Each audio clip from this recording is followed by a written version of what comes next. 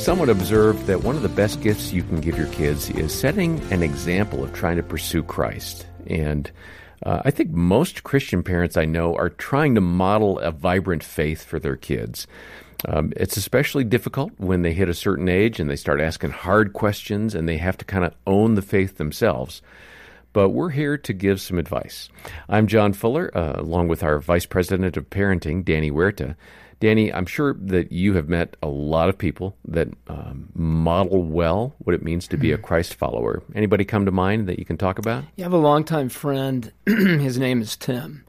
And he's just such an intentional dad, but also intentional in his relationship with God. I've watched him over the years just spend that time either just on his own, where he goes on his own personal retreat with God. He serves at the church. He takes time to serve his family, his wife, his kids, spend intentional time in conversation. I just have seen him really embody what it means to be committed to a relationship with God. And it's been impressive to watch him along the way. Well, we're going to hear about modeling well for the next generation as we listen to more from Jim Daly's conversation with Chris Howard and Shelley Tomlinson. Chris is the grandmother of Sadie Robertson from Duck Dynasty, and Chris and Shelley are going to share some ways they've tried to teach their grandkids about loving God. Chris, let me ask you, your granddaughter, Sadie Robertson, yes. That's Willie and Corey. Corey's your daughter, so Sadie's your granddaughter, and she's a delightful young lady. Yes. She is. Every father who has a son about her age, that's the kind of daughter you hope your son will meet. You know, right. Just very bright, I had many direct messages from people when Sadie before she was married with. I really would love for my son to meet Sadie. Yes. Do you think she'll be in such and such town? You know, oh, I know. Okay. I had people want me to set Sadie up, and I was like, I'm not even in that. No, I'm not. Yeah. You mentioned in the book you traveled to a speaking engagement with her, and a young woman approached you, and she said something about being a grandparent that really grabbed your heart. What did she pray over you or say to you that got your attention? She did. For the first probably 3 years of Duck Dynasty, or 3 or 4 years when Sadie was asked to speak so much, developing her speaking skills, I was the natural one to travel with her. Corey was busy filming and doing different things. So I was with Sadie at this speaking engagement, and this young lady came up to me and said that she had been thinking and praying about me, and which kind of shocked me. I'm just on the sidelines watching my granddaughter shine and do her thing. And this young lady said that she'd been praying, and she just wanted me to know that what has been coming to her is that our ceiling as grandparents will be the floor for our grandchildren to bloom and blossom and go and move and do and all that. And I mean, that just hit me. I love that analogy so much. And later I say in the book, we took our whole family to Israel for Christmas 3 years ago. And we got to see this in action. We got to look down this where they've excavated, I don't ever say that word right, this whole area. And you can literally see 3 civilizations on top of each other. And I thought, looking at that, wow, that is, Johnny and I and Corey and Willie and Sadie and now Christian. And now they have Honey, who is now, of course, above us, my mom and dad and Phil and Kay and our generation, but my mom and dad and, 5 generations. And each generation is building on the next and leaving that, our ceiling, we're leaving that floor for them to start what they're going to do. It's a beautiful and then picture. Move on up. It's just really, that just touched me so much, and it still does. Yeah, when you look at that, I guess using that analogy of, building upon your grandparents' ceiling as your floor, which is a great way to look at things. What are those, as a grandparent, what are those building materials that you're giving your grandchild to build on? What are the timbers that they're going to be using? What are those things you're investing in as a grandparent? Right. That's the thing that's what we think about so often, what we want to pour into other grandparents for them to think about that. Think about those things. What are those things? My husband and I started something when ours were little, and we may have talked about this on the last show, and every time we would be on vacation, we make the kids sit down, and we added to this Principles for Living, or Howard Legacy Principles for Living. We have 67 of them now that and those are the things we wanted to build into our children. And so, of course, now those are the things that we wanted to build into our grandchildren, now our great-grandchildren. And so how you go about those things may be a little bit different when you're the grandparent instead of the parent.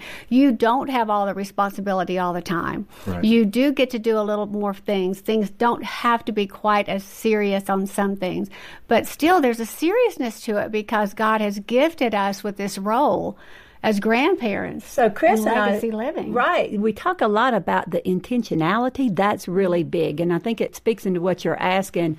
If you're intentional as a grandparent of what it is that you're wanting to pass on, there are opportunities all during the day while you're with them to redirect their thinking toward what the Word says, what God's Word says about this. And it can be a natural way of including the principles that you're wanting to pass on to them in the conversation so that they know what's important to you. And you don't have to preach all day. It's just Grandma really loves Jesus, you know, Right, and absolutely. this is who she listens to, and this is who is guiding her life.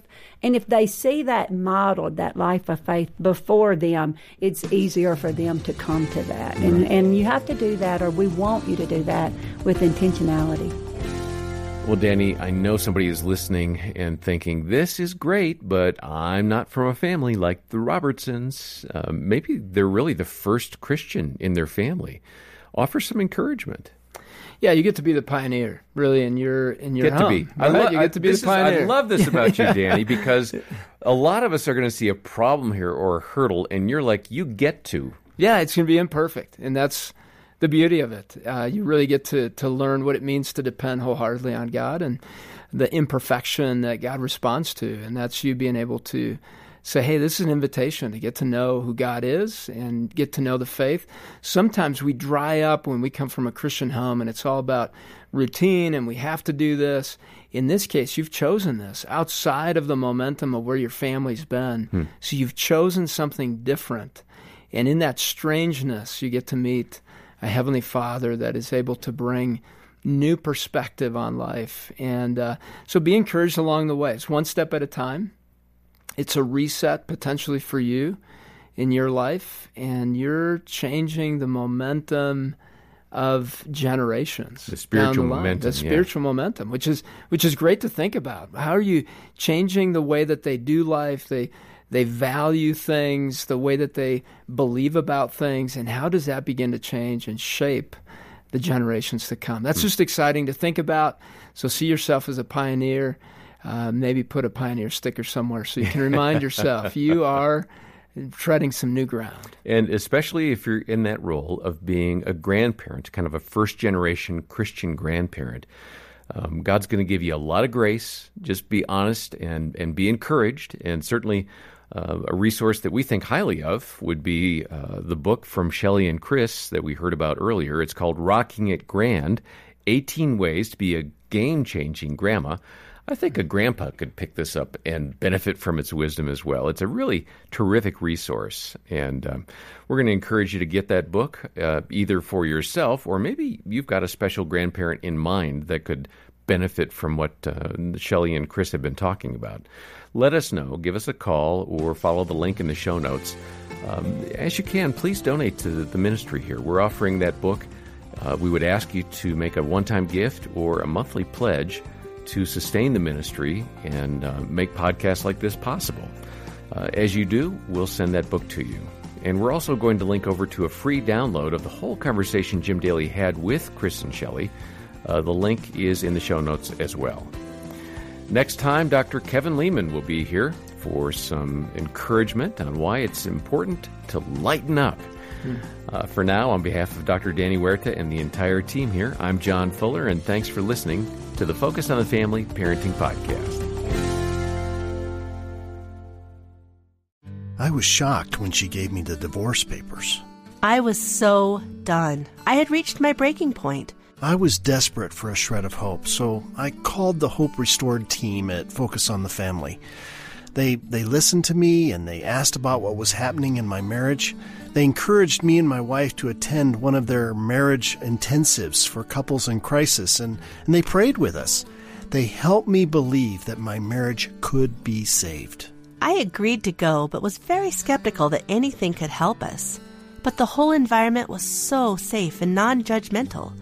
I felt my heart start to open up as we worked with the counselors. Both of us still have work to do in our marriage, but for the first time in a long time, we have hope again.